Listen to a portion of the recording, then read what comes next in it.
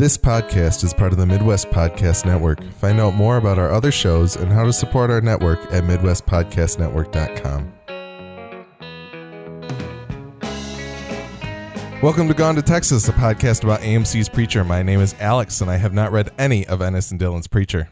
My name is Nick, and I have read all of Ennis and Dillon's Preacher. Today we will be discussing Season 3, Episode 6 of the AMC series titled Les Enfants du Sang. While we will not be spoiling any of the comic and by extension any future plotlines of the show, we will be discussing the details of the series through Season 3, Episode 6, so pause this and go catch up before you listen to the rest of the episode. You can find more episodes of our podcast at g2tpodcast.com. We're also G2T Podcast on Twitter, and you can send feedback to g2tpodcast@gmail.com to tell us what you think of our podcast and share your thoughts on AMC's Preacher. If you enjoy this show or any other show on the Midwest Podcast Network, please consider heading over to patreon.com/MidwestPodnet. That's MidwestPodnet, and pledge as little as $1 a month to make our network even better. Special thanks to our friend Jason K., who's pledged at the level of $10 per month. Briefly, I would like to give people a little preview of what's going on with the Midwest Podcast Network. We've got at least 2 other active podcasts going on right now. There's one called Horror Movie Yearbook, where they talk about horror movies in depth. They go back in time to a release year, or sometimes back in time to earlier in the year when a horror movie came out. And they discuss a horror movie in depth and what was going on in their lives and in the world at the time, seeking to contextualize what's going on around that horror and why that horror movie might have come out that way at the time. So this past week, they talked about the movie Fear with our friend Marky Mark and Reese Witherspoon. Not our friend. We don't know them. But they're in the film, and it is quite an interesting talk, even as somebody who has not seen the movie. So please go give that a listen. That's Horror Movie Yearbook, available in all the places that the Gone to Texas is. And then also the Midwest Game Nerds podcast. We covered the new update to No Man's Sky. And the next update. Yes, 1.5 is out, and it's getting closer to the game that it was promised to be. So please go give that a listen. The Midwest Game Nerds podcast, available in all places. It's Gone to Texas. It's closer. It's closer. It's not quite there. I don't know. It depends. You got to listen to the show and find out. So there you go. There you go. We did get some listener feedback this week from our friend Joseph, as always. There's also a great discussion going on in the Discord, as there always is. Always. And all that takes is a little $5 donation to us per month. You can stop even after Gone to Texas is done, or you can keep it going if you want to support any other future projects that we have going on or the other podcasts going on in the network. But let's take a look at what Joseph wrote to us this week. He's commenting on the episode we're about to talk about. He said, another good emotional roller coaster as the show gives us some great Jesse and Tulip action before pulling the rug out and giving Grandma the apparent win. He said, number 2, I was about 90% convinced that the Allfather and Star were eating Humperdoo until Star swore loyalty to him at the end of the meal. And then number 3, I'm sure some kind of twist is coming with Les Enfants du Sang, but I have trouble figuring it out. They seem to need Cassidy for something, but for what? So I think some good observations there from Joseph. Thank you for writing in. Thank you to Bruce as well for always bringing some good discussion to the channel after the episode airs. It's pretty good. Yeah, Alex is not exaggerating. There is always discussion going on, even if it's not necessarily in the Preacher channel. Yeah. The guys who have jumped into the Discord have, made their way through a lot of the different channels going on there, and they are talking to us about television in general. We have a comics channel started now, actually directly inspired by the two of them, by Bruce and Joseph. Absolutely. We have other people in there as well, not just those two guys, but we've got the Film Nerds channel still going just to talk about general movies. Yoop keeps posting really good articles in there, and I keep not reading them. And really good videos and video essays and things that Yoop is people are posting. our research scholar abroad, and he keeps pulling all this really great stuff in, and I keep sort of watching some of it and then not watching more. So there's like 13 of us. Not unnoticed. There are 13 of us in there. I think probably 6 or so of us who are hosts of shows, and then the rest of them are listeners. It's really cool. And it's a great discussion. There's lots of great discussions going on. Yeah, at all Horror times. Movie Yearbook is very active. Yeah. The Film Nerds discussion is active too, even though there is no Film Nerds podcast going on. It's right kind of now. the general channel right now. Yes. It's where our it's where the minimal thoughts we have about current movies goes. Yes. and would be on a podcast if there were more of those thoughts to have. Exactly. But anyway, there's your incentive. enough Jump of a in. commercial for our Patreon. Thank you to those who donate already, and hopefully more of you will do the same. Mm-hmm. But on with our recap for the episode. So, Season 3, Episode 6, Les Enfants du Sang. Les Enfants du Sang. All I can keep thinking over and over is, Les you're what the French incompetents. call, Kevin, you're what the French call les incompetents. I think you probably referenced that on I'm sure I did. most of the podcasts on the Midwest Podcast Network. Yeah. That specific line? Yes. Or just that Home specific Alone? line, I'm pretty sure. Probably, I think yeah. it has been in all 3 of the television. Maybe not. I don't know. Probably. There's a lot of French in the stuff that we talk about. I guess so. So, Pardon my French. all right, the teaser. We finally get to see Eugene. Eugene visits Annville briefly to see that there is now a crater where the city once was. He questions God's plan for him as the Department of Human Services picks him up, and he ends up immediately adopted by the one and only Saint of Killers. Eugene realizes he's headed back to hell, but not before the Saint makes one last stop. It took 6 episodes for us to see a scene that is in the opening credits of the season. It's true, yeah. And we still have not seen Hitler yet. Nope, But I thought for sure he was going to be in this episode. Once we saw Eugene, I was like, okay. yeah, it's like, all right. Well, and even so, I was like, okay, it'll be the end cap to like they bookended with the Saint last time we saw him, so Right. why not again? But apparently not. So, what did you think about Eugene's reintroduction to the show? We haven't seen him since season 2. I really liked it for the most part.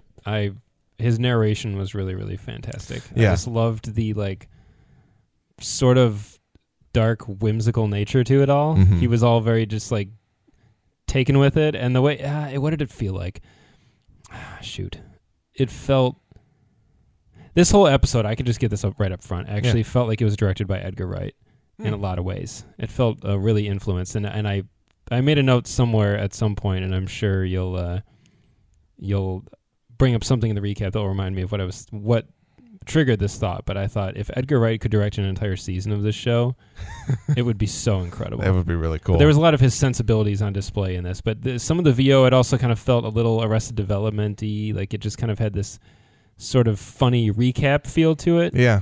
It wasn't like knee-jerk reaction to the situation. It was more like he's penning his memoir later. Mhm. Like it was just very funny.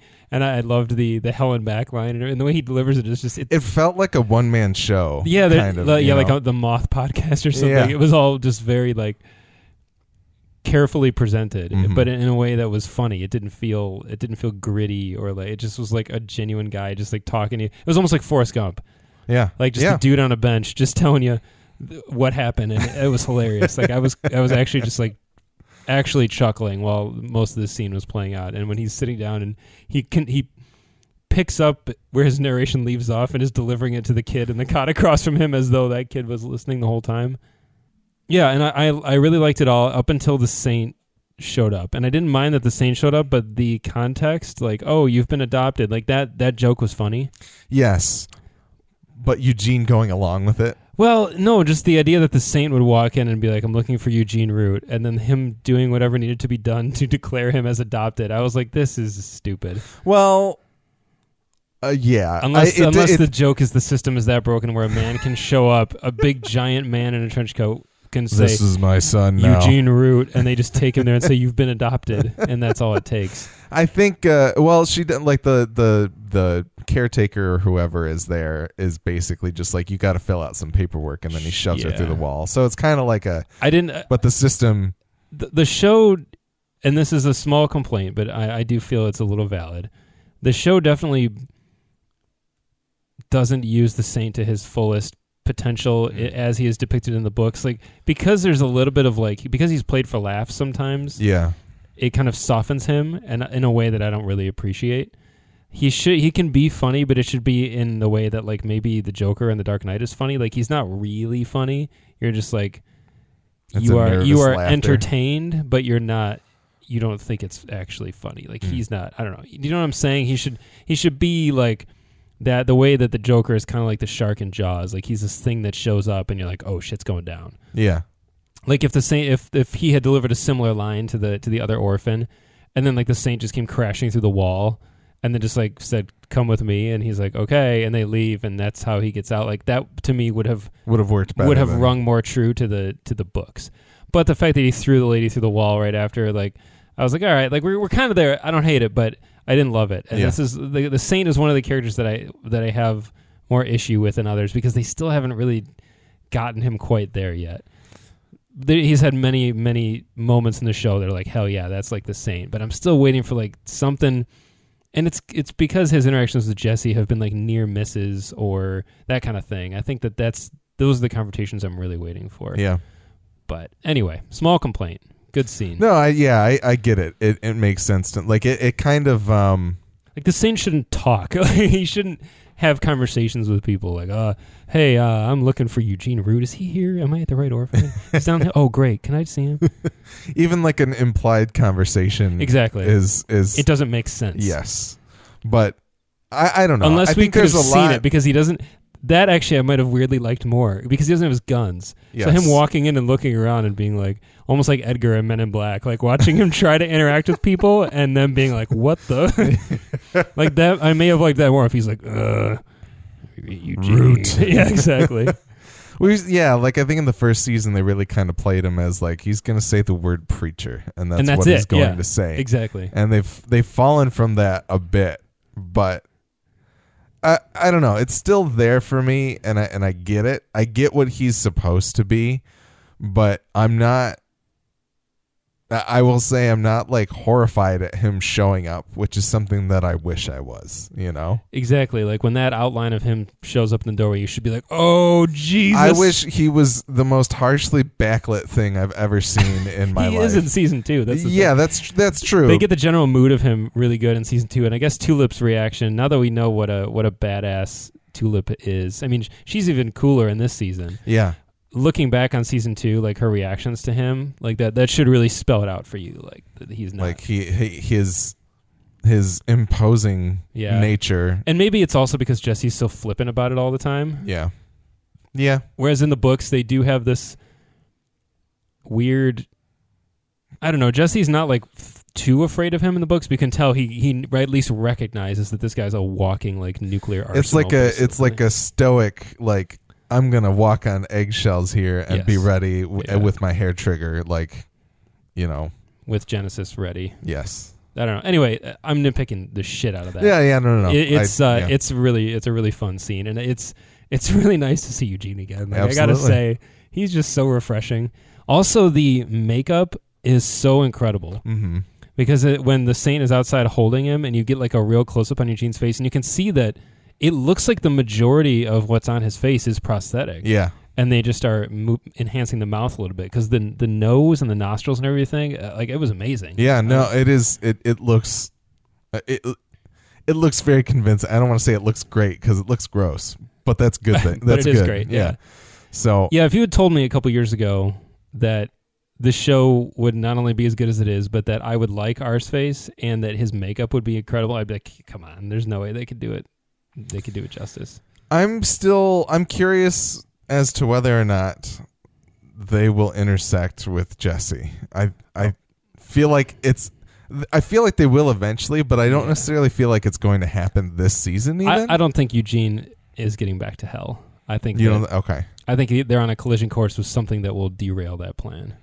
Like somehow the Saint is there at Angelville with the Grail and God, I can only hope.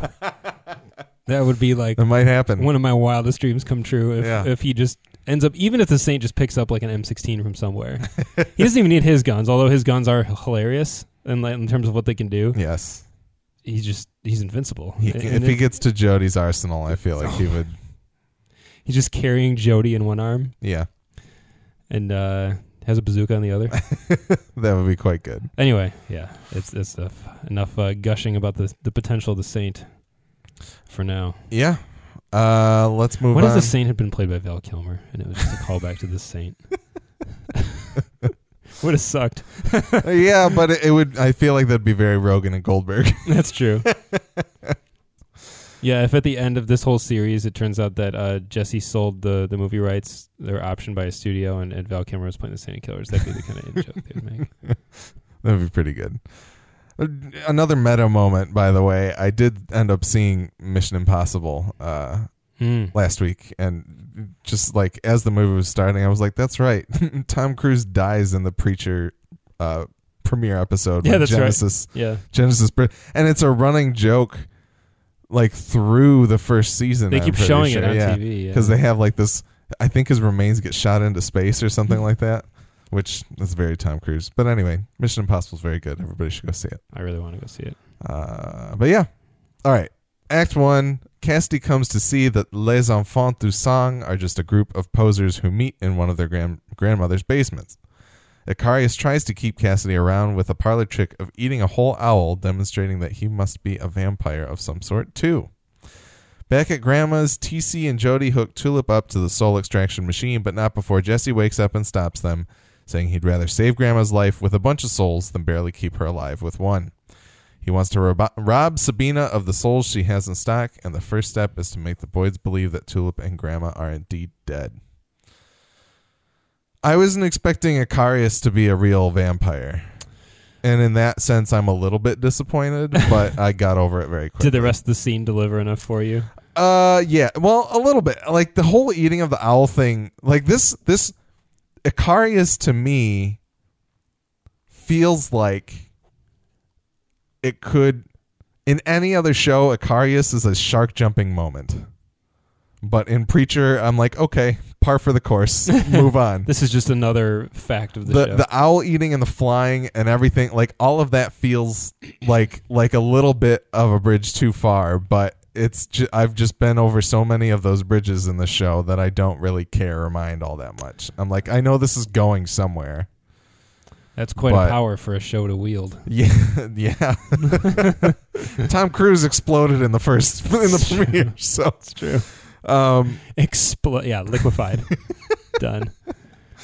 So what do you think about Icarius? I know you kind of said you think he's going to serve a different purpose in the show as opposed to the comic. Do you still feel like that's true now that you've seen more of him? Yes. Yeah, the Children of Blood, so I can not stop not continue quoting Home Alone. I almost said Home Improvement. I'm waiting for a Home Improvement joke in this show. I feel like it would really would fit. They're very, very, very different, both in terms of how they're introduced, what relationship they have to Cassidy, what their function is, the main storylines surrounding them. Like currently, I think it's really possible that they don't ever necessarily intersect with Jesse, and or Jesse and Tulip, but they're just different. But I don't mind it. I think Icarius is pretty funny. One of the Edgar Wright jokes definitely was when he's talking about, it was like something straight out of Hot Fuzz. He's talking initially before Cass really realizes that he's a real vampire. Yeah. He's talking about everything, and he says, I wrote it down, I should probably just read it. He says something about them being, he says, it's our job to preserve the ways of the night. And then the owl hoots right after that. Yes. And I died. I just lost it. It was so good. It's it's the most Google owl hooting sound effect. And it was just something straight out of Hot Fuzz. Whatever. It reminded me of the people continually chanting for the greater good. Yes. In the background. And because then the owl does it again later, and it's the exact same noise. It's like the plate breaking sound from Wet Hot American Summer. It was really, really good. I just thought, this is awesome. The group, the actual group is really funny. The fact that they're in dude's grandma's basement was really Mrs. Rosen's basement. Yeah. Awesome. And I loved the dude that he was like, who's ready? And then he calls forth, what's his Dang? Dang. And he's just, it was the perfect guy. He just is so enthusiastic, but really awkward and just with his fake teeth. Oh my God. I thought this whole thing is really funny. And I was completely in with Cassidy the whole time, just being like, this is a joke. Yeah. This is ridiculous.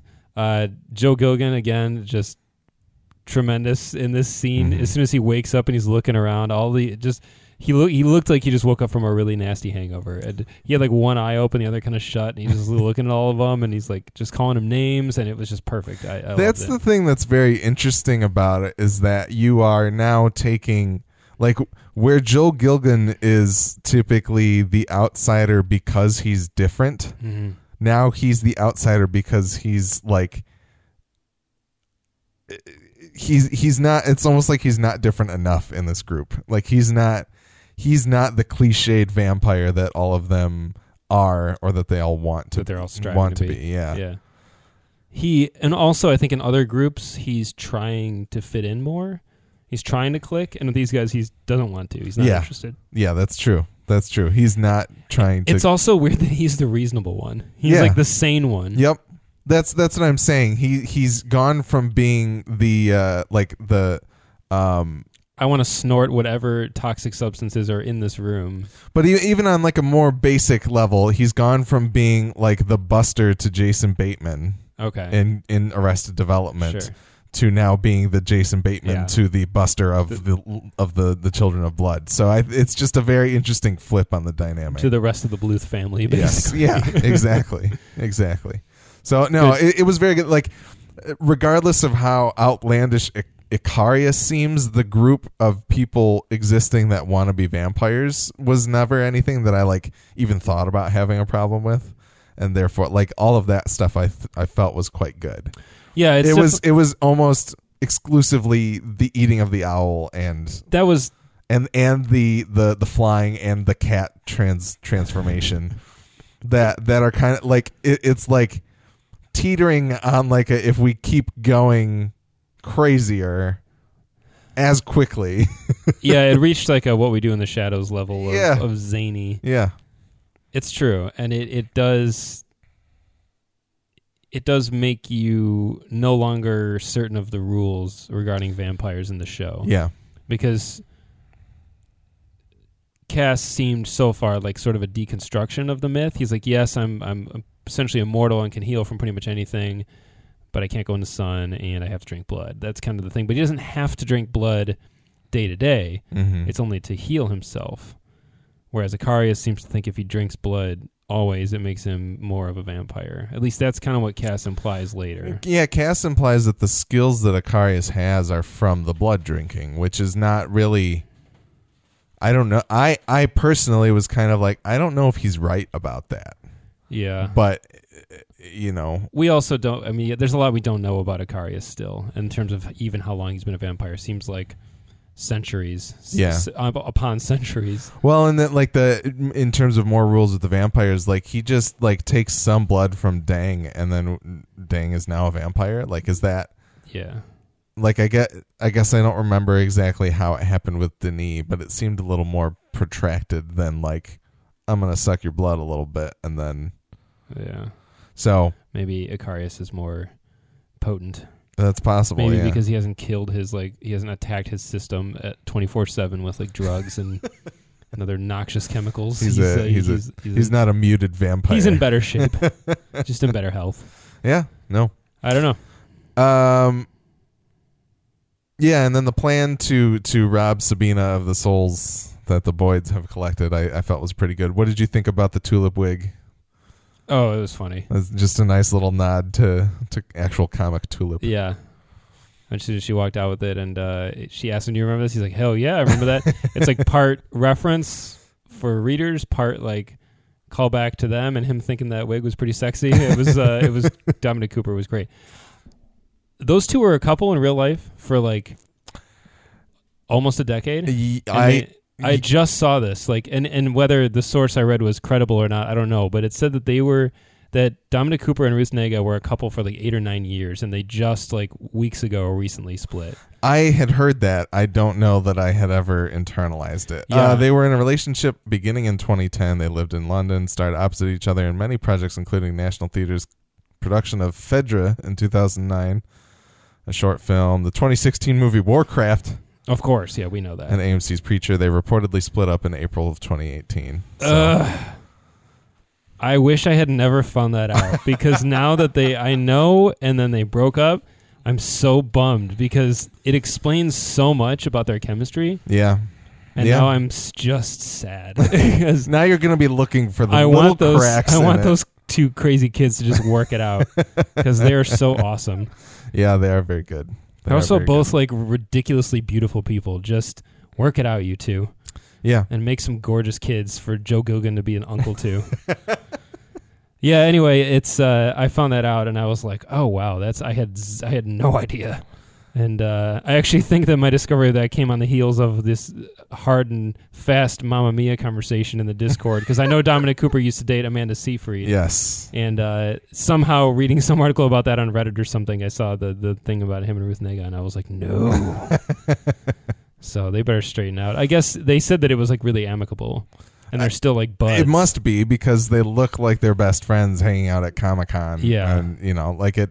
It was really interesting, though, because Ruth Negga talked about how important it was to star opposite him. She's like, because you always have someone on set who's like got your back. She goes, which is, you can work these like 12, 14-hour days shooting Preacher. She's like, it gets hard unless you're like with your best friend, essentially. Yeah. Like someone who can help support you and kind of prop you up and that Yeah. kind of thing.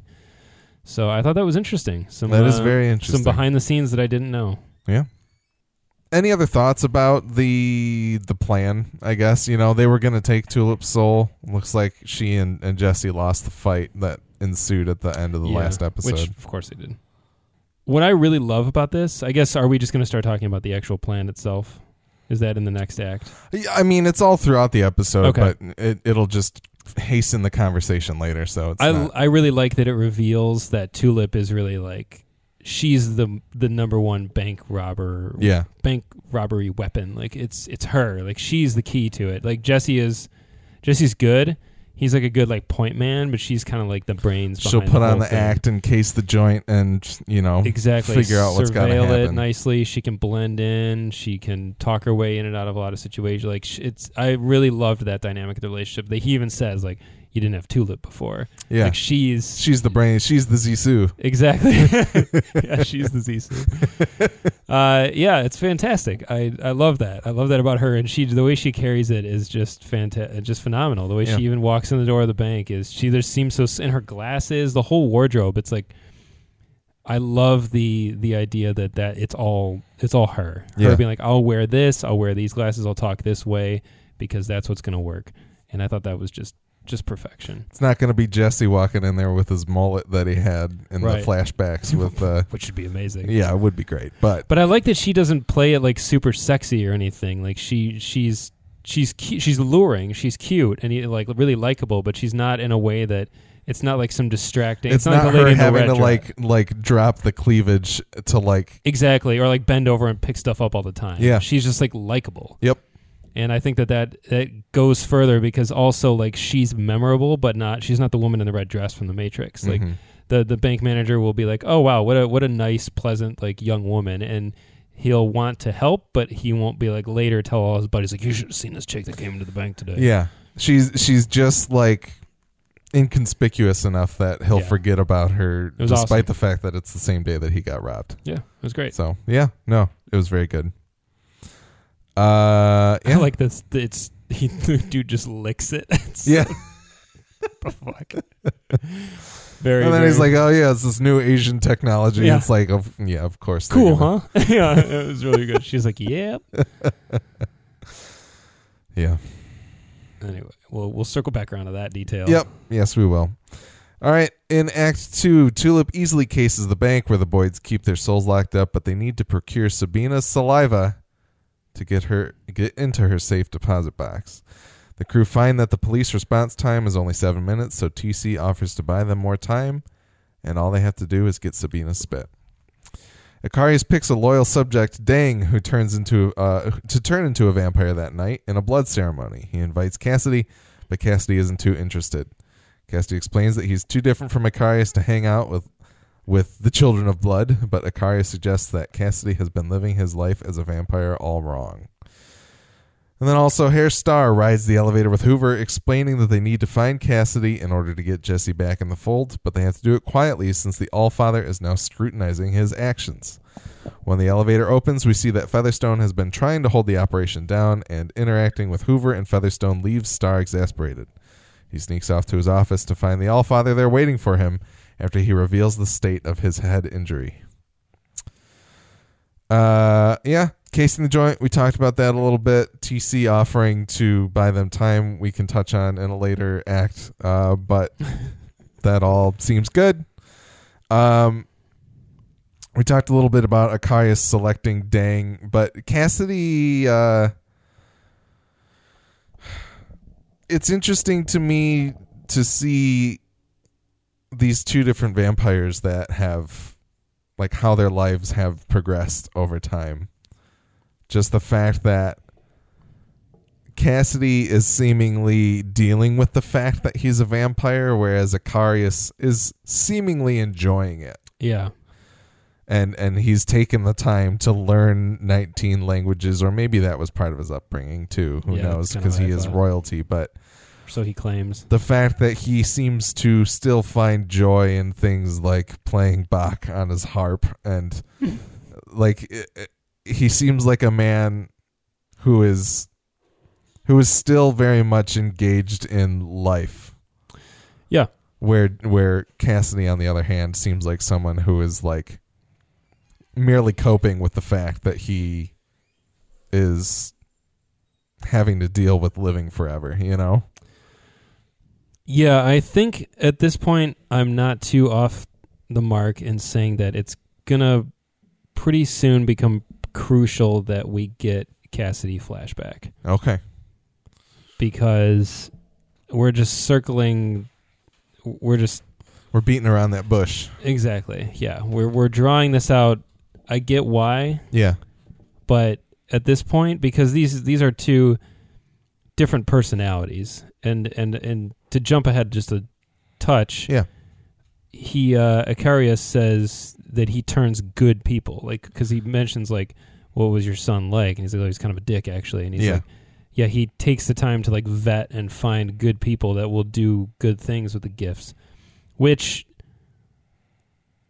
sort of puts forth the idea that Cassidy was not a good person to begin with. That maybe because Cassidy does bad things. We've seen him do some bad things, and he has done more bad things that we have yet to be made aware of, I'm sure, because you see, you know, what his default mode is crack house. Yeah. And steal, and those kind of things. And Akarius's default is play the harp and fly. He's Superman, basically. And you know, the implication then is he is, because he is of a royal lineage, so he says, and he's got this cultured upbringing, he was born and bred to be a good person and do good things with the power he's given.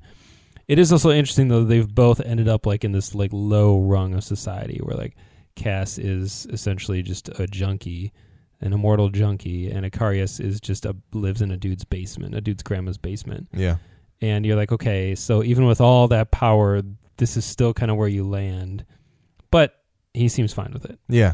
I'm a little wary of Akarius's actual intentions. Well, intentions, as well as, like, is his history really, can he actually speak? You know what I mean? Is he all these things he says he is? Or did he get turned into a vampire 50 years ago? His name is Jerry, and he was an apartment, or he was a... I was just thinking that, too. I was like, what if he's been a vampire for, like, 10 years? And exactly. That's why he... And he, like, puts on... Or he's acting like the girl who said she was a vampire for 200 years. Maybe he's just carrying on his role play. Much like... I mean, he was flying around and shit. No. But I'm saying he maybe once... Oh. Was a human. Sure. He's more created this recently, whole backstory. Yes. Yeah. He has No, created. he's probably from, like, Jersey or something. And, yeah, I mean, that'll be really funny if he pulls off the wig and he just is, like, just an American dude who's like, whoa, hey, man, calm down. But he is definitely a bit of a badass vampire, as we see later when Cassidy tries to kill him. Yeah. But, yeah, all that's a little unclear, but I like the argument that he's putting forth, that if, you know, it's like a nature-nurture kind of thing. Mm-hmm. But, you know, if turned into a vampire, you know, given a long enough timeline, will everyone default to doing worse things because you've slightly lost your mind, slightly, you know, like, is Cass's argument when he basically says you start drinking motor oil just to feel something new, and and he says something else along those lines too. Basically, just you live long enough, and life is no longer enough, and you start to just be worse, and you start to do worse things just to try to feel alive again. will everyone eventually reach that point? I think it's kind of an interesting thing. Do the continued tragedies of living exactly? Yeah, of that was the other existence thing. Yeah. like compile upon you. Mm-hmm. Yeah, there's a very good Jonathan Colton song that he wrote. You could stop there, and I would say yes. Well, yeah, in the style of Ben Folds or Ben Folds 5, called "Blue Sunny Day," which is about a depressed vampire who wants to kill himself. Oh, really? Yeah, and That's awesome. it's a fantastic song. It is really good. It's very catchy. He's another one of those guys like our music discussion last week who writes stories. Yeah, no, And- absolutely, yes, for sure. And they're really fun to listen to. Yes. So check that out. Blue Sunny Day. Very good. But yeah, no, I'm interested to see how this plays out, and it does feel like we are being presented with an opportunity for Cassidy to start sharing more about his backstory for sure. I think that's true. I think we need it soon. Whether it's him and Icarius like trading stories, or just kind of sharing with someone else in the group, like whatever that is. Mm-hmm. I had hoped that when it does get to that point, because when you hear about his flashbacks in the books, he's telling it to Jesse, and they're at the top of the Empire State Building, and it's great, and it's some of my favorite stuff, and the top of the Empire State Building actually becomes kind of important, not like in any like major like somebody jumps off of it or anything, but like becomes this place of like these connections. I don't know, it's kind of cool. Huh. I don't know if we'll ever get to that. Probably not. This show seems to only shoot in the South. Yeah. But if they flew just a few of them and a small skeleton crew out to the Empire State Building to shoot that, it would be really kick-ass. That would be very cool. Or maybe we'll hear season 4 is filming in New York, but who knows? God. I hope. All I want to hear is season 4 is happening. yeah, right, that's the minimum bar right now. All right. Hairstar. Yep. His ride in the elevator with Hoover is just so good. It's fantastic. What's the name of the guy who plays Hoover? I don't even know it. I'll look it up real quick. I know it in the back of my mind, but I can't recall it right now. Man, he is just stepping even every day. He puts on that role like it's a comfortable pair of slippers. Malcolm Barrett. I was gonna say Malcolm. I thought it was Malcolm Young, but he's from AC/DC. Not correct. Hoover is just fantastic. I mean, as much as I love Featherstone, Hoover, I kind of look forward to him more, especially when it's him and Star together. Yeah. It's in the end of the scene, just forgot to press the button. Oh man, it's so good. His I don't know. He's caught between these forces above him and the Grail that are clearly moving towards two different opportunities, but his complete aloofness. How did he even get to be in the Grail? Oh yeah, exactly. How did he make it through those tests that Hairstar made it through? It's one of the best jokes in the book, or kind of along those lines too. Hoover's a little different in the book, but the ineffective nature of Samson Unit is one of the funniest things in the books. Yeah. And Featherstone is not particularly. She's not as accomplished as she is in the show. She's not on the level of Hoover. She's not like a total dunderhead like him. And her desire to impress Hairstar and get his attention, her ambition is the same. Yeah, yeah. But she's definitely a more effective field agent in the show, even though the rest of the organization can't support her abilities. Yeah, and desire. Yeah, but yeah, the elevator ride was really good. It's one of those little scenes that it could be shorter. It doesn't necessarily need to be there, but it just is what makes this show as great as it is. Yeah, absolutely. Yeah, and the little bit of exchange with Featherstone, the fact that Star has messages waiting for him from Robert Mueller and Xi Jinping and Meghan Markle. Yeah.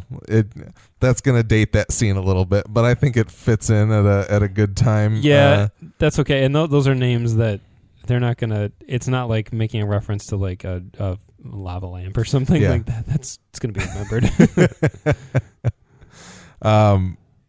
But yeah, so what did you think about the reveal? I was so disappointed by it. I was so incredibly let down by it. What did you think? It didn't really connect with me until the Allfather actually said it. That's the mistake, man. Yeah. God. But I don't know what they could have really done to like. They could have done exactly what the book does because it's one of the best jokes in the book. It's. I don't want to say the way he gets his wound is different in the book. Okay. But it achieves the same result, and in the way, like, I think that the issue where it happens, then you move on. He like gets away or whatever. You don't see the scar, and then I think it's the beginning of the next issue or like 2 issues later. The whole page is broken into like 9 panels, and the first 8 are the exact same. They're him staring into the mirror, just staring at the scar. And you're looking at it too, and you're like, I don't get it at first. And then, but the 9th panel is like, it's the same thing, but it's just that there's a dialogue box, and he just says, shit. And I think that's it. And then it clicks, and you're like, oh my God, his head looks like a penis now. And the way it's done is so funny, and it's so simple, and it lets you arrive at the joke on your own. And it's just so good. And in the show, to have the reveal not be framed in a way where you understand the injury at first, and then to have a character just be like, your head looks like a penis. I was like, oh, way to take a really like lowbrow joke that is really elegantly told in the book and just like make it suck. I was really bummed out, especially after I hyped it up so much as being like, I hope it gets there to the way it does in the book, and it doesn't. And that's too bad. At the end of the day, it's there, which is fine. Yeah. And I'm sure we'll get lots of giggles out of it in the rest of the series, but the reveal is so awesome in the book, and I'm just really disappointed that one fell super flat. That's a bummer. But yeah, like if I pulled up the panel and showed you would just start laughing because it's just it's so well done. Especially when when we see Star make the discovery himself is also what makes it so funny. Like in the show, he has clearly already found out, and that's why he's wearing all these goofy hats, like his cabaret hat. And I like these jokes too. Like they're really funny, and no other characters yet seem to necessarily know why he's wearing these hats. Mm-hmm. Or if they do, Featherstone's doing a great job of like being like, oh, it looks great, and not thinking about the dick scar under his head, under the hat. But I just was I think I like just went, oh, and just like sighed when I was watching it because I was like, that's a bummer. Yeah. Book readers back me up here. Maybe they don't care. Maybe I'm the only one hung up on the reveal of the dick scar on the head. on the nature of the John Wayne stuff last episode, which I'll touch on in a second here with Joseph, I forgot that he'd gone into the Discord to let us know whether or not it worked for him. But I would like to know if anybody else was like, we have seen that I can be somewhat unobservant in some cases. There are some things that I just don't tend to be clued into, and I don't know if it's because I'm still on like the Westworld wavelength or what it is, but I would like to know if that hit anybody differently, or if it took until the Allfather to like actually realize, oh, that's what the joke is here. Yeah, because even the musical cue when he pulls the hat off makes it seem like it's like this horrific injury from like, you know, like a burn victim or something. Really, like you're supposed to be like, oh, and like recoil and like horror. But it's not supposed to be gross. It's supposed to be funny, goofy. Yeah. And there was a moment later in the episode when he's sitting there talking to the Allfather, and I was just looking at him, and I kind of like I was looking at his eyes, and I kind of looked up like that, and I kind of was like, yeah, it's working. Like it's doing what it's supposed to do. Yeah. Yeah. No. I'll be interested to see if they get how much mileage they really get out of it. I was also in the show. Man, I want to give a minor book spoiler about how he gets it in the book. It's intentional in the book. Let's just say that. In the show, it's an accident. And in the book, I think I might know a little bit from what... I mean, like a you and Lance conversation you could probably previously. Just guess which character would do that to him. But it is intentional in the book. Someone gives him that knowing what it's going to look like, essentially. And when it happens, like as it's happening, you're like, what the fuck? And then when you see the joke and you realize later that the character knew what they were doing, you're like, oh, that's really good. And in the show, because it was just the result of like a mistimed shot, you're like, it's not quite the same. Yeah. You know? Yeah. But maybe they couldn't get that one past AMC. Maybe they're like, yeah, this character carves a dick in his head. And like, well, no, it needs to be an accident. And then it just is misfortune. Yeah. Yeah. Whatever. So Joseph did let us know as we put the call out there. He is unspoiled. He has not read the book, and if the show ends, he's planning to mainline it. But do it anyway. When the show? Do you say if or when the show ends? He said if the show ends. Okay. Whenever it ends, do it anyway. Like just because. Oh, it's so good. Yeah. But he did say, this is in reference to the John Wayne stuff, that we wondered whether or not people quite understood. He said, I think I got the sequence, although I had heard you talk about it, but I don't see Wayne as show Jesse's spirit animal. Wayne was too straightforward, even in his more conflicted stuff like The Searchers or The Shootist, and Jesse has been a big ball of barely contained rage. It's funny that you mentioned High Plains Drifter later, because that's the movie that occurred to me when thinking about show Jesse, which I think is a very interesting point, and I pretty much agree with what he says there. Yeah, And I kind of replied a little bit to that, but he basically echoes exactly what I was thinking, that John Wayne, in both, I think, in his on-screen persona as well as his off-screen life, was a pretty, like, he kind of spoke his mind, and he was a pretty straightforward dude, whether right or wrong. And spirit animal John Wayne, as I'll call him, in terms of the comic, he says a lot of stuff that's like pretty, like you read and you're like, oh no, like I don't agree with that. Like, he's not always right. Yeah, he's not like a fairy godmother. Like, he says some pretty nasty stuff to Jesse, but it feels in character with Garth Ennis's idea of what John Wayne would be like sitting on your shoulder. How what like a little what racist, older senile John Wayne came from? Like, he says some racist stuff and some pretty insensitive stuff, and sometimes it like motivates Jesse because he's like mean to him. I don't know. It's one of those things that I don't want to dive too much into, but if people read the book, I think it's one of the most fascinating things about it. Yeah. I always love when he shows up. Very interesting. He's not like throughout the entire book. It's not like every issue there's a conversation with John Wayne. Yeah, but he shows comes up and goes. Yeah. All right, let's move on to Act 3. Jesse meets Sabina at the bar, and while he fails at making Sabina spit in his face, he succeeds in stealing a kiss from her to get her saliva. Jody drops TC off at a petting zoo, and he steals a goat as a distraction for the police. His status in the community tears them away from Jesse and Tulip as they rob the bank successfully. Meanwhile, Jody heads to the Boyds and seemingly kills them all. I like that it seemed to be like the same bar that Jesse was at when he met Hair Star. That's just the haunt. The local watering hole. That's kind of around those parts. Although, I don't know. I guess, once again, I don't know where Angelville is compared to New Orleans. But no, what did you think about this stuff? We get some kind, like the final, you get the impression that this is the first time they've spoken since he's killed Kenny, yeah, her brother. I really like how well the plan comes together. I kind of appreciate that. A lot of times feels like in most things I've been watching recently, there's always like the setup of a good plan and then something goes awry. And I liked watching how Jesse was able to predict her and her crew's moves so well. I just like when the characters are smart. Yeah. We've talked about this a lot on the Film Nerds. Oh, too. yeah. We appreciate smart people doing smart things. Exactly the phrase. Yeah. It's too much of crazy random happenstance messing things up or like just smart people doing things that they wouldn't normally do. That kind of like really pulls you out of whatever's going on.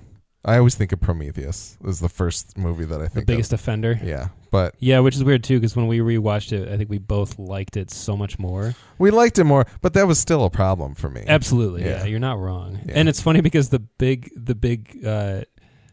first example I always think of getting this right is World War Z. That's always the first one I think of because I'm like, that movie gets like a weird amount of crap, and I don't understand why. I think it's a really like well done movie. I haven't revisited it since we saw it. I've watched it a few times since theaters, and I still think it holds up. And I just appreciate that Brad Pitt's character does like practical things, like intelligent things that are just simple. And I'm like, oh, that's smart. Anyway, different podcast. Yeah, but no, it was nice to watch the plan go off without a hitch, and I like.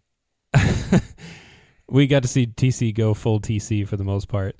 I like the fact that the pixelation did not cover nearly enough. It wasn't pixelated enough. No, it was like 8 pixels. Yes, it should have been like 10,000. Yes, It should have been high resolution pixelation. But I love when Jody drops him off and he's like, "Are you good by yourself?" The way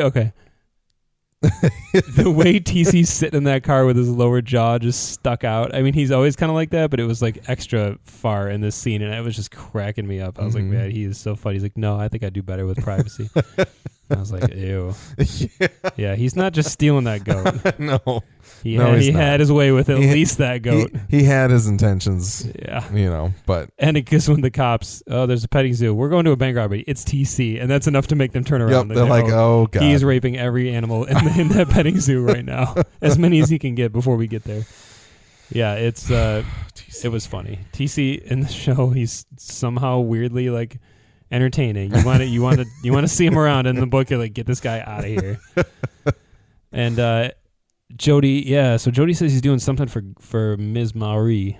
Yes. And it turns out it's just killing all the Boyds, as many Boyds as he can find. Well, or as many of her crew. Killing all the Boyds, and then we eventually see that it is him taking Sabina. Yeah.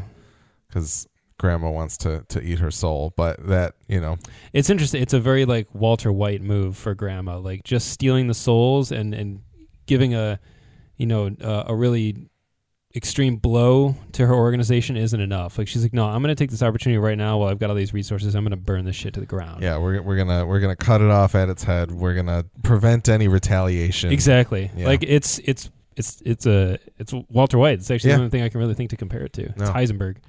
Walter White or Gustavo Fring. It's true. But yeah, no, it was. I didn't expect that, and it was awesome. Yeah, yeah. I feel like Jesse kind of knew that might happen because when he sees her whispering to Jody and we see him kind of looking at them, I think he's kind of taking in the fact that she's planning something with just Jody. I think he kind of has to figure that Sabina might wind up in herself might wind up in the crossfire, and what happens to her ultimately is pretty tragic. It's weird that I feel bad for her.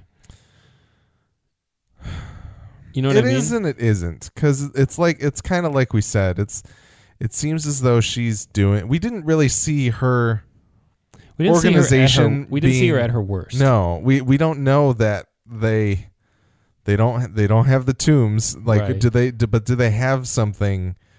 Have they been as nefarious? Or are they more like Gus, where they're cleaner? They're like, okay, you pay your debt, and if you don't, we'll just kill you. Yeah, and you're dead and you're gone. Yeah, yeah. And we rather have your than soul for whatever we need it for. Keep you alive and torture you for decades. Yeah, and so I don't know. Like, it almost to me lends credence to, like, if Jesse was kind of aware or suspected that she might be in the crossfire, like, it almost lends credence to me to the idea that he wasn't so much,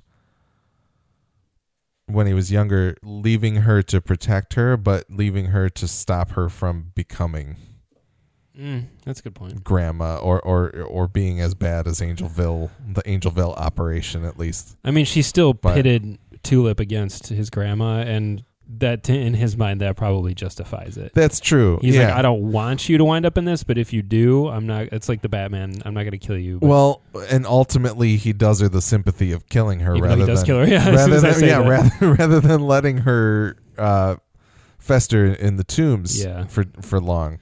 So I don't know. It's very complicated, as any actual relationship in life would be, but because sometimes your grandma steals some souls, and you got to deal with it. But this act was really good, and just kind of how brief it was and quick, and it got us to the point. I think it was all good. So, I guess any other things about, like, I did really. It was funny to me that when Jesse sits back down in the car and he pulls out his tongue scraper or whatever, and Tulip comments about that and the fact that she was supposed to spit on your face, not but Jesse had planned for that anyway. Yeah, he had it in his back pocket. Yeah, it's like he knew that there might be a step 2, unfortunately, or either fortunately that or enough. it was the it was the actual plan. It was a skill check for him. He's like, let me see if I still got it. If I can, it'd be so much cooler if I could seduce her rather than get her to be angry. Yeah, because the way he kind of says it is a little like, well, and he's talking to her. He's like, yeah, well, how about that? And he's kind of got this little like twinkle in his eye, like. He probably figures like I could get her to spit in my face by being more of a dick, but my plan A should be to get it more amicably because I could always piss her off. Yeah. That kind of thing, something like that. But no, it was funny. So, all right, Act 4, Star and the Allfather sit down to a meal before discussing the business that brought the Allfather into town. Cassidy sees Icarius use a whole lot of new vampire tricks and wonders how he's gotten them, but to Cassidy it appears that the blood that Icarius takes from his tributes as he turns them into vampires is what's giving Icarius his powers. Cassidy thinks there's a fundamental divide between him and Icarius, and while Icarius was supposedly just looking for a friend, Cassidy isn't interested. And then Jesse and the crew feed the souls that they stole to Grandma to bring her back to health. Did we skip over Icarius and Cassidy out at the bar? No, that happens here. Okay. It's not. I kind of skipped over it in my summary, but this is the act that it happens in. Okay. So the new vampire tricks, the flying, the turning into a cat, the glamoring of the couple. Yeah, I think those are. What's interesting is I think those are old vampires. Those are like the traditional like Bram Stoker's Dracula. I guess my phrasing those are the cliches, as Cassidy so perfectly points out. My phrasing of new is in the sense of like new to this to our understanding of the vampires in this universe, I guess. But they're really silly, all of them. Like when I remember thinking like, is he going to turn into a bat at some point? And he turns into a kitten. And I was like, that's amazing. Yeah, it's very much like a, not necessarily Nosferatu, but it's Dracula. Yeah, Dracula. Straight Dracula game. Yes. And, it was. He needs to turn into fog at some point because I think vampires can do that too. Yes, that would be quite good. Yeah, I'm interested to hear more about that. I mean, it is goofy. Like I said, it reminds me of What We Do in the Shadows because they have a lot of they turn into bats in that, right? And they fly around and shit. And in like a modern setting, it's really silly. And in like in that sense, it being in like a documentary style, the idea of like, oh, this is happening out there. Yeah, and this is how it's true. We as the film crew are capturing these tricks.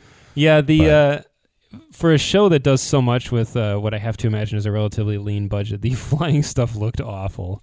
I was like, this is either by design that they like want to make this look like a B movie.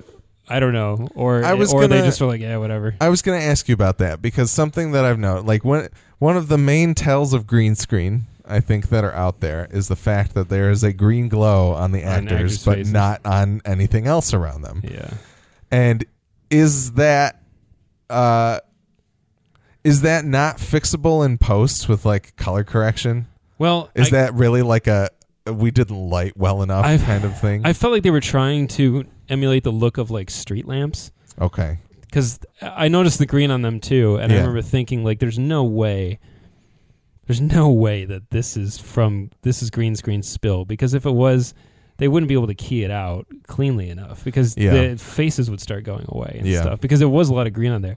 And then when it cut to the wider shot and how low they were flying, I was like, this must be like their idea of like what fluorescent and like street lamps, ambient light looks like on them. But yeah, I remember thinking the same thing for a second, but I was like, if the floor was painted green, I mean, if they're in a studio where the floor is green, it could be reflecting up, but I was like, it'd be really insanely sloppy for a show that has displayed incredible cinematography that it wouldn't make any sense. So I would imagine that was kind of the effect they were going for. Yeah, it does certainly play to the silliness of everything that's going on. Yeah, they might as well have just had him like laying like clearly on his belly, just like going like this with his arms, like wee. Yeah, they might as well have played A Whole New World. Oh my God. I know he's like carrying him. Yeah, it was funny. No, it was. I like also they just pop into a bar for a drink. Like that's what they do to hang out. They should have made jokes about him drink what Icarius was drinking. Well, they did. Did they? And I just missed it. Because the as soon as we cut to the inside, the bartender asks, he's like, "Would you like another ginger ale?" And Icarius is like, "No." And then Cassidy's like, right, "Yeah, you wouldn't want to go to yourself." Yeah. That's right. That's right. I didn't catch what the drink was. I heard Cass's reaction. Yeah. And I assumed he was just teasing him for like only having one beer or something. Yeah. He reminds me of Oh man, I feel like a dummy for not remembering his name from the IT crowd. The goth dude who lives in like the server room. Oh, it'll be on the tip of my tongue if I think about it, but I'm just gonna look it up. Yeah, I feel he's like the best character in the show, and it's stupid that I can't remember it. He's got my favorite joke in the Richmond. Richmond. He's got my favorite joke in the entire series. I'm actually gonna make another IT crowd reference later at the end of this episode. I had it in my notes. Yeah, Richmond is more jokes like that would have been amazing. Yeah. Richmond is just the best. Yeah, he's not so much the gothic vampire. He's more of... He's like the High Council from Twilight. Episode. They're really like foppish vampires with their little neck frills, and yeah, he is like that. Wonderful. If anyone listening is wondering how we know so much about one of the installments of Twilight, yeah, we've watched the first 3 Twilight films with the Riff Tracks commentary, and the first and third are wonderful experiences, and the second should be burned and never seen, because even the comedic stylings of the Riff Track guys can't save it. Yeah, it's unbelievably bad. But the first is a lot of fun, and the third is just zany. Thank you for clarifying, because I didn't even think about letting. I mean, if I had seen it, I would own up to it and be like, it's not Twilight. Whatever. Yeah, no, but honestly, they're really fun with the Riff Tracks. The first and the third one, I had a great time while we were watching those. I think there's a group of like 4. Was it 4 or 5 of us? Anyway, there was a small group of guys. We were hanging out and watching Twilight, and it was great. Yeah, there's your TLDR. It was good. I remember you were during that second one though. I was like, "This sucks," but I'm still laughing at a few jokes. But you in particular were just like, because I don't think I caught the first one with you guys. Oh, you didn't see the first? I came in at 2. The first was probably the best, and 2 was so bad. Oh yeah, yeah. It was. See, rough. you weren't. On the one level, you didn't have all the humor from the first movie to carry you through, but you also didn't know the story that's actually there on screen. Yeah. So yeah, you weren't invested. I'm sure that was the issue.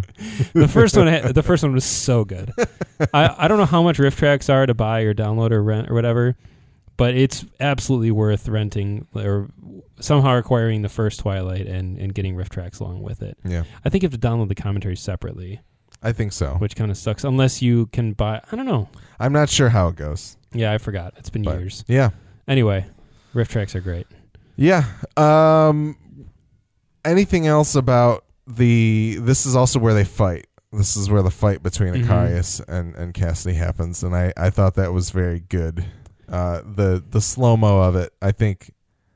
I don't think that didn't look silly to me. I just thought it was cool, well done, and it worked. It served its purpose. He had the joke that every single fast-moving character in every movie ever has, where they look at the arm and then look back, and it's like, I was like, oh, there it is. Check that one off. Yep. Turn the page. What else we got to hit? Yeah, it was good though. I like that he continually displays that he is just a more advanced vampire than Cassidy, and is as fast and powerful as you would assume Cassidy is. That this guy is on another level. Have we seen Cass really display any crazy feats of strength? He's done feats of like survivability, where he's like jumped out of a plane and shit, and he's healed. He's come back from it. Yeah, no, I don't think we've seen him as like as like superhuman strong. The closest we get to that, I think, is his introduction with him falling out of the plane. But before he falls out of the plane, he like dismantles this entire group of people trying to kill him. Yeah, and part of that, I mean, yeah, that's true. Part of that comes from his nature, but also the fact that he's probably been in a lot of fights over the years. You got to be. He's also probably like high on some concoction that's true, as well, so he's got some type of weird PCP strength. Exactly. Plus vampire strength. Yes. So yeah, it's in the books. There's moments where you do get a display of like, okay, he has superhuman strength basically too, where he could do some damage. He's mostly and we also see him in the tombs like fighting, but it's not like when he says to Icarius, "I'm going to rip your head off." Like that's a real threat. He could just pull your head off if he really wanted to. I didn't get that impression so far in the show. Gotcha. We'll see. The other thing that I noted was that after Dang is turned, he drops his fangs into like an aquarium full of them, filled with them, which made me kind of worried. Yes. Yeah. There's Like how many are out there? Are they actually as good as Icarius thinks they are? That's a good question to be asking. So yeah, there might be a lot of unchecked vampires running around out there. Yeah, in New Orleans. I skipped over that line. Hoover's joke. Hoover's joke of the Irish demon. How hard can it be to find an Irish demon carted off by a hooting pack of cape-wearing nobodies? And then Hoover's shit-eating grin while he says, "Well, it is New Orleans." It's like herder. It's like, yeah. It's such a perfect Star piece of dialogue too. Yes, it's the kind of line that only he can deliver so expertly. Yes, a hooting pack. All right, and then the final act. There's a lot that goes on here, so I'll probably stop like halfway through or so. Wait, the Allfather's dinner with Herr Star. It basically starts here. Okay, and we get the story about how Crusaders were known. Like the sign of the Crusader of Jerusalem was their spurs, yeah. And they would have to eat their horses in order to honor them properly, essentially. And they'd have to put them down if they goofed. Yes, yeah. Because they held their life in their hands, basically. Yeah. Yeah. I loved that part where, do you know what the symbol was? And he just goes, sword. Just says, not a sword. Just it says the word sword. No, it's, well, and I guess the underlying, like, do you, I skipped over the fact that Star shares with Hoover that the Allfather crushed a man's head by sitting on it because he touched his hot pocket. Yeah. And he says, like, don't be fooled, because Hoover says he just, like, seems fat. And yes. He's like, don't be fooled. He's a ruthless killer. He makes me seem like a, what do you say? Conscientious objector. Yeah, exactly. But so I guess the thing that I'm wondering here is, like, the story and the show of the horse being dragged in on the cart next to them seems to be a very overt threat. Yes. I would agree. From the Allfather to Star as like, I know you're holding out on me, and you are my steed upon which I ride, and I may have to put you down if you've done me wrong. Yeah, you're my method of conveyance to the end game here. But yeah. Exactly. You are. I will eat you if you misstep. Yeah, actually, that's true. The threat is very literal. Yeah, and it's pretty much confirmed by the last line of the episode. Yeah, that he knows there's more going on here. Yeah, they will. They have to talk about Jesse. So, yeah. All right.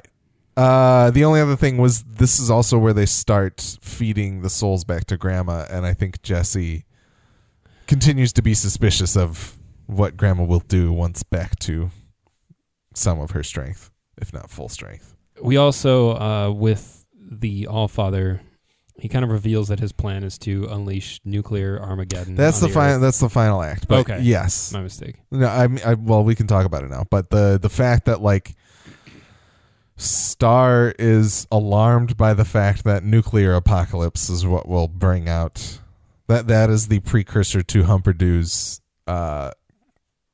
Unveiling. Yes, his second coming, the second coming of the Christ child.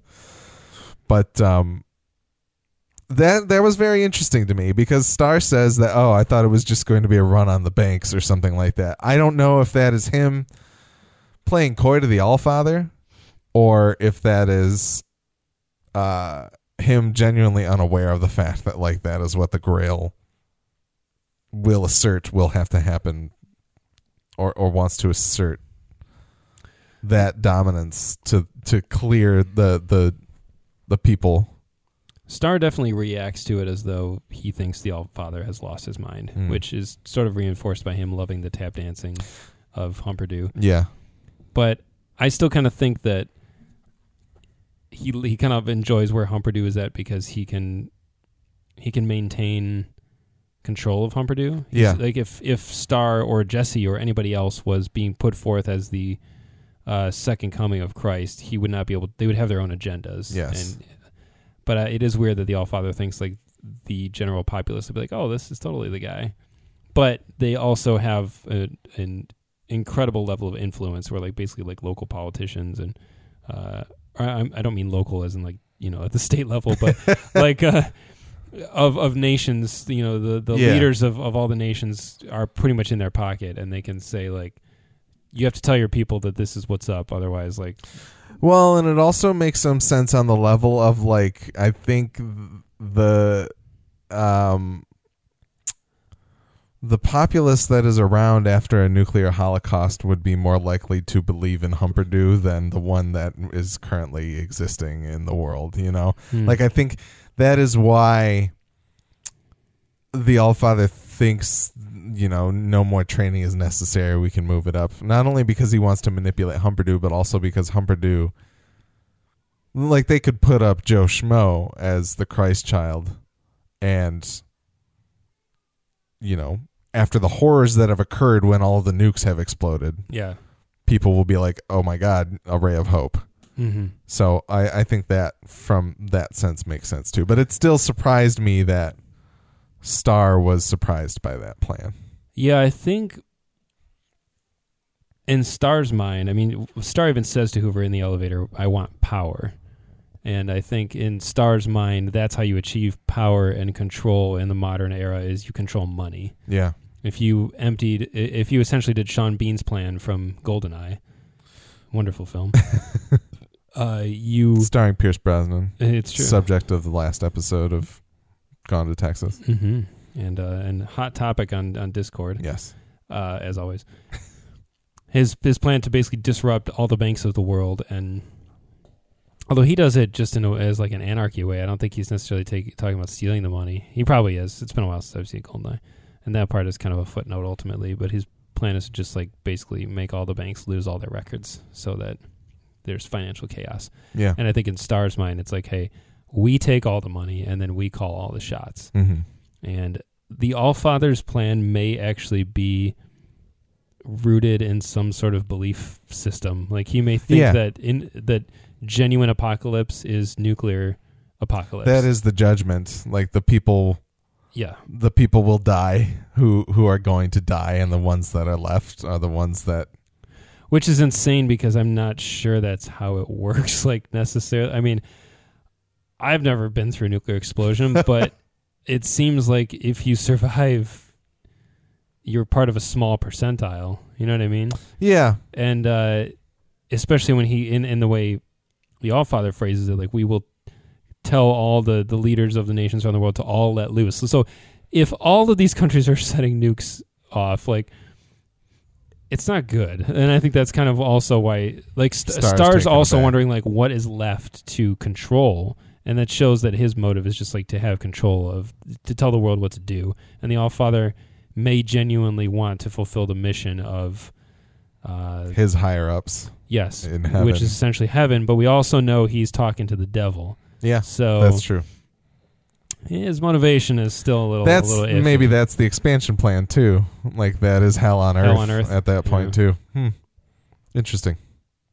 Don't want to forget about that. I'll keep that back in my mind. I'll write it on the board that is currently nowhere near us. Okay. That we will. I'll hopefully remember to consult before we record our season wrap up. But all right, let's get to actual Act 5.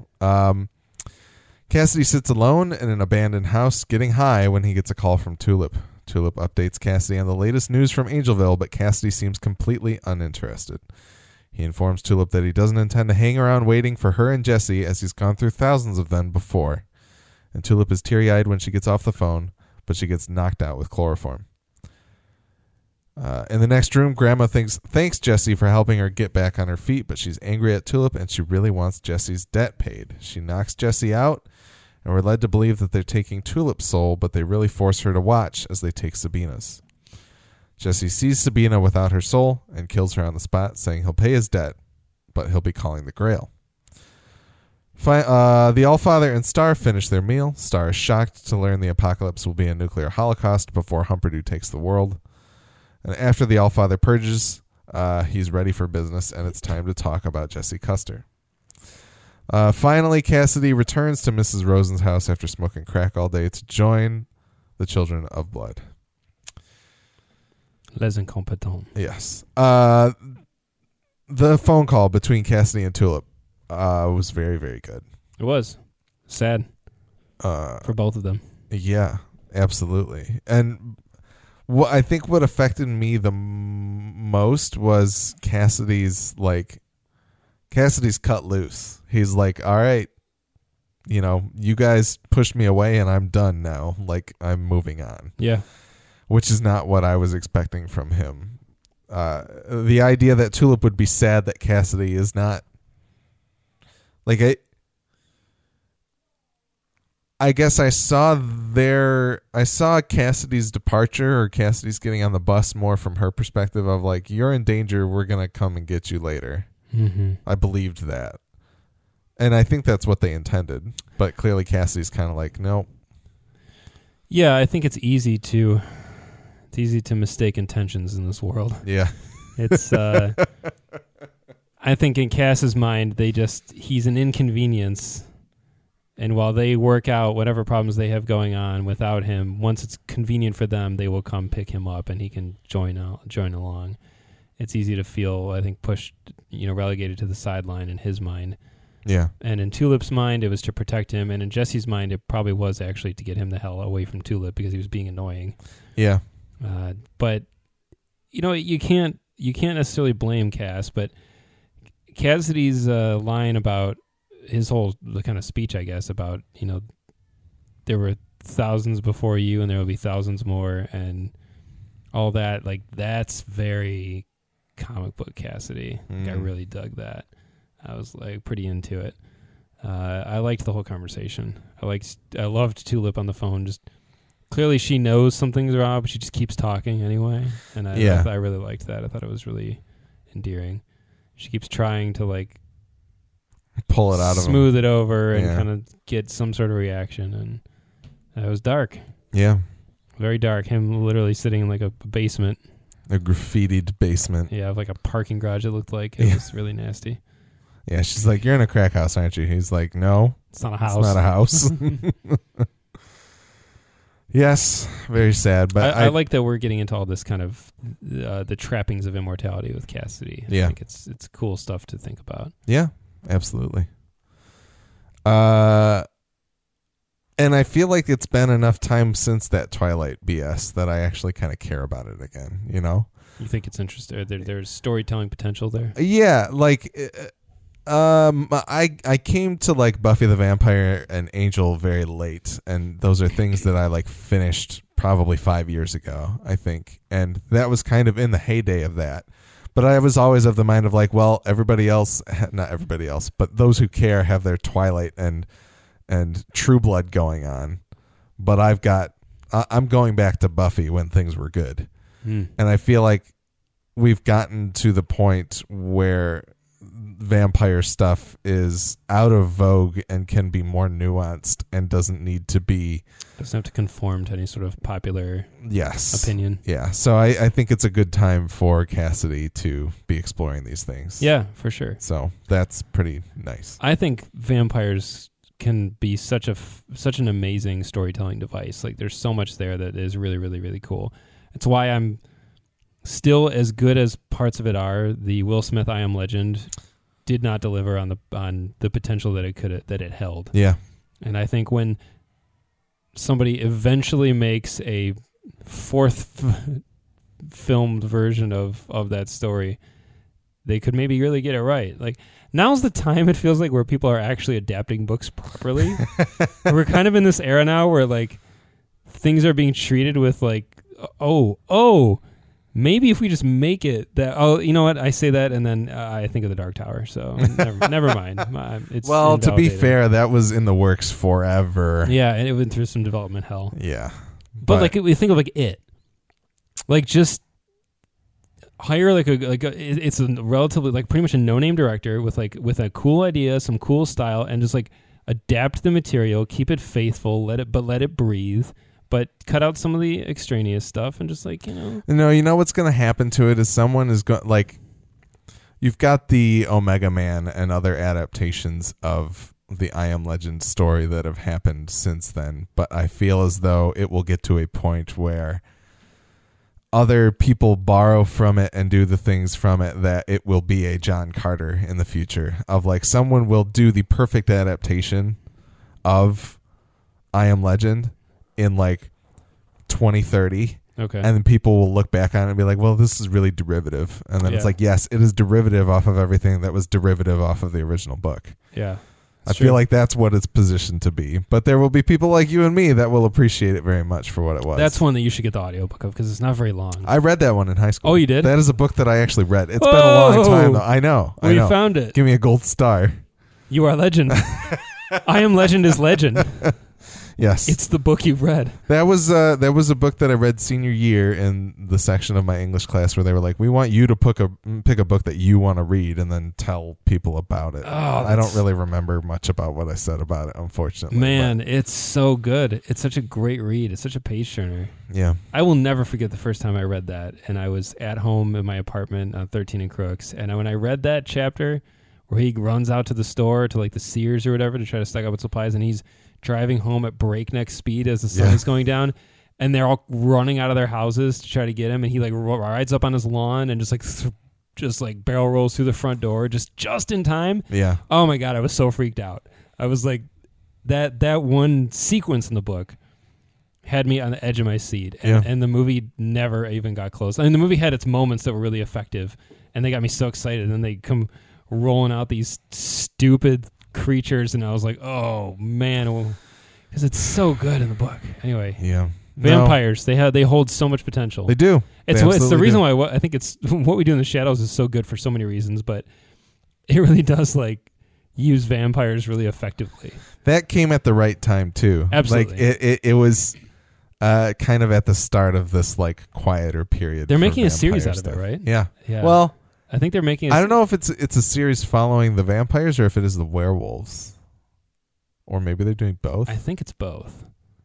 Because I think I don't know. I just want to see more Rhys Darby, so I'm good with whatever. So good. Yeah. Yeah, I mean, I would want Taika Waititi and Jermaine Clement to return. Yeah. I would want them all to come back. Honestly, they should bring back Peter too, because Peter was the best. Peter was good.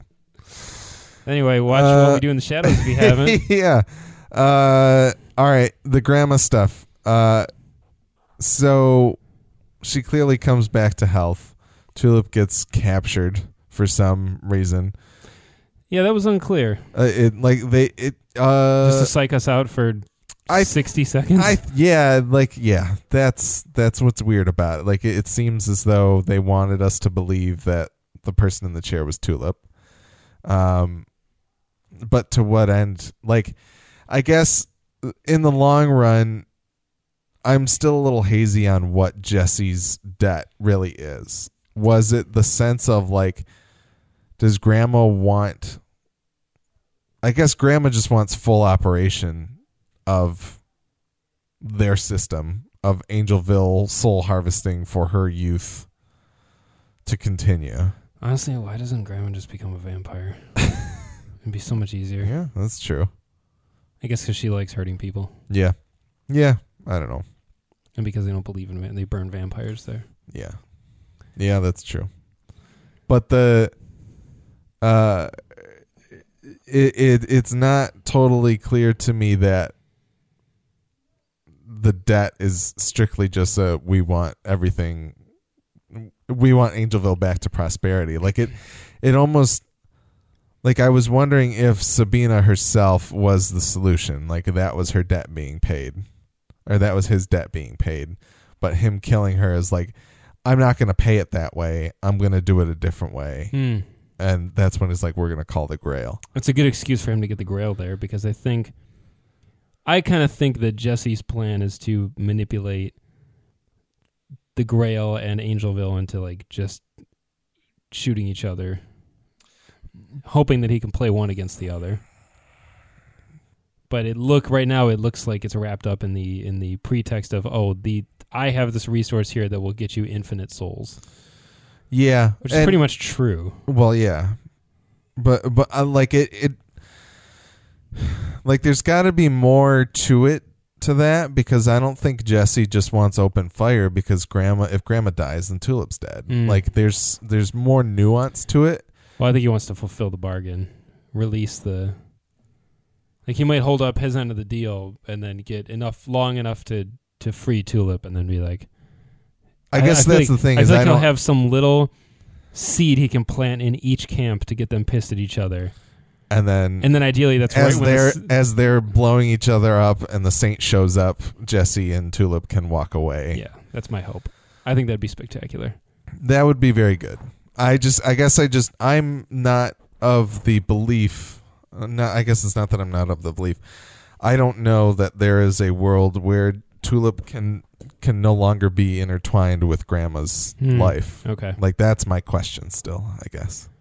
I feel like it's going to have to happen. They're going to have to split off, but I don't know how yet.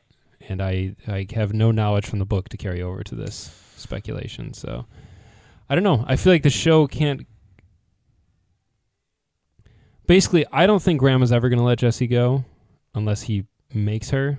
Yeah. And I don't think she'll. I think it's going to be kind of a over my dead body kind of situation. Yeah. And I think he's going to have to hit the road with Tulip again eventually. And so one of these things is going to have to give. And I think for the show to happen, there's going to have to be a way to. Well, but that. Like I guess the technicality of it all, like I think I told you last episode that I was wondering if the literal power of the word is going to be what keeps Grandma alive but takes her off of the chessboard. That's right. Yeah. But keeps her heart beating. Yes. In in a safety deposit box somewhere. Yeah, absolutely. With Tulip's spit sealing it up. You might be right, actually.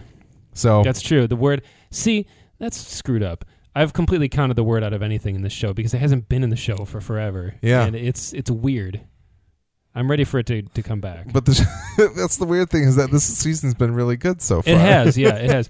That's the thing is, like, he doesn't exploit he does exploit it in the book, but it's not like the solution to every problem. Yeah. He does use it a lot. But it's not like every single situation he solves it with the word. He doesn't want to abuse it. Mm-hmm. He only really uses it on people that he thinks deserve it. Yeah. So, whereas in the show, he's a little willy-nilly with it in season 1. Yeah. He just kind of was like, the word. Yeah. We touched on all of the Allfather stuff, I believe. I don't know. Yeah, I think the big reveal there is that he knows about Jesse, and we're going to get some dialogue about that. Yeah. How is Star going to spin it so that he can still maybe recover Jesse and subvert the Allfather's plans? But yeah, I think Star's got some schemes. Yeah, for sure. The Allfather purging himself in his bucket purge stick has got to be it's got to be a reference to Monty Python to the meaning of life, I think. Yeah. It's the one that has that joke. Yeah, which is so good. It's such a good sketch. It was just visually too similar. I apologize if it was someone in the Discord, but I think I saw on Reddit somewhere that somebody was just like, now we understand how the Allfather keeps his figure. I just thought it was a very good joke. He's looking so good. You're looking good. Your stomach staples hold. No. Yeah. But, and then Cassidy going back to... yeah, this was my other IT crowd reference because the way he looks and the way he acts and the way he just plays out the scene, I was like, is Cassidy being played by Chris O'Dowd in this scene? Because it just reminded me so much of him. Like the extra curly hair kind of in his eyes and the way he was just kind of like down and kind of glum and bashful in this whole scene opposite this little old lady. It was just like right away. I was like, this is like something out of the IT crowd. I feel like I don't see Chris O'Dowd as much as I wish I did. Well, yeah, we'd see him every day ideally. Well, yeah, but I feel like he's picking strange projects, which is good. I don't know. I guess I don't know. I don't feel like I've watched much of what he's been doing lately, but I feel like after Bridesmaids, I was like, oh, Chris O'Dowd's gonna be everywhere, and then he was in Thor 2, right? I think he was in The Dark World. Yes, briefly. Yeah, right. He was like he went on a date with Jane. Yeah, but yeah, I don't know. See, it's stupid when I search for Chris on IMDb. I get Hemsworth, Pratt, Pine, and Evans in that order, followed by some other guy I don't know, and then Chris Klein, star of Street Fighter: The Legend of Chun-Li. Also did a great Mamma Mia audition tape that is out there on the internet. Oh, yeah, it beautiful. Is horrendous, but it's great. Yeah, Chris O'Dowd, you're right. He's been picking cool stuff. He was one of the only good things about the Cloverfield Paradox, and by only I mean you can count them on one hand. How many things are good about that movie? But he was quite enjoyable. Yeah, I didn't. I chose to not watch that movie after everyone's thoughts. It's a good movie. But yeah, he was in The Program. That movie kicked ass. It was a movie about Lance Armstrong. That Ben Foster played Lance Armstrong. I remember you being excited about it, but I did not end I up was seeing because Chris O'Dowd was in it, and so was Lee Pace. And I think it's a really interesting like modern scandal that it blew up and then it disappeared again.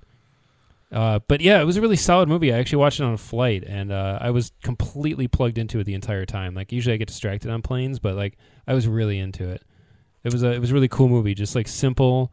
It's got a low meta score and a low IMDb score, but honestly, I thought it was like a really solid movie.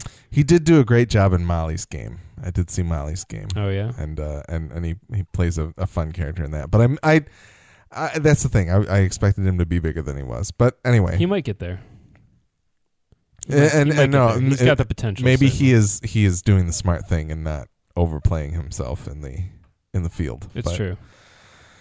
Anyway, that's enough for the Chris O'Dowd cast. Mm-hmm. Any other final thoughts?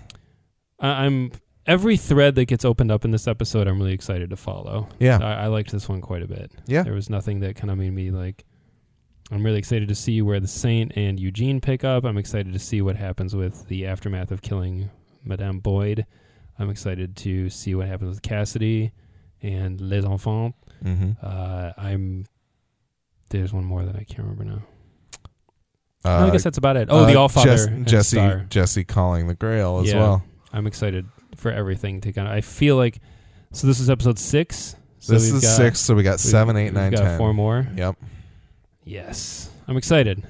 We are building. What's great is like we still have 4 more and we don't have 7 more. Yes. Like if we had 13 or anything beyond at this point, I'd be like, oh, I'd be a lot more tired. Exactly, yeah. But no, this feels like we're right on track. It feels perfect. Well, and not to spoil anything about anybody's expectations, the next episode is called Hitler. Oh, okay. But I did. It's called Hitler. It is called Hitler. Oh, okay. It is titled Hitler. But I caught a glimpse of the description, and it does mention Jesse. So I think there will be. It's not just going to be. Here's what Hitler's been up to since escaping hell. So I think they learned a lesson from season 2, in that maybe concentrating and being more selective about when they visit the hell storyline stuff would be more effective than the here's a trickle every week until so so far this season has felt really, really nicely paced. Yeah, I've liked it a lot. Nicely paced. No, we're nicely paced. Yes. Always. And I think I'll look back on this one as potentially my favorite. Yeah, I agree. But we'll see. We shall see. All right. Once again, you can find more episodes of our podcast on g2tpodcast.com. We're also on TV Time, Apple Podcasts, Stitcher Radio, and many other podcatchers. We're G2T Podcast on Twitter, and you can email us at g2tpodcast@gmail.com to tell us what you think of our podcast and share your thoughts on AMC's Preacher. The Midwest Podcast Network has other shows about video games, horror movies, FX's The Alienist, and HBO's Westworld. Find out more about these shows as well as how to support our network at the Midwest Podcast at MidwestPodcastNetwork.com. Our theme music is the song All In by The Red Thread, and it is being used under a non-commercial Creative Commons license. And that's all for this episode of Gone to Texas. We cannot wait to see what next week's episode of Preacher brings, but until then, go forth and speak the good word.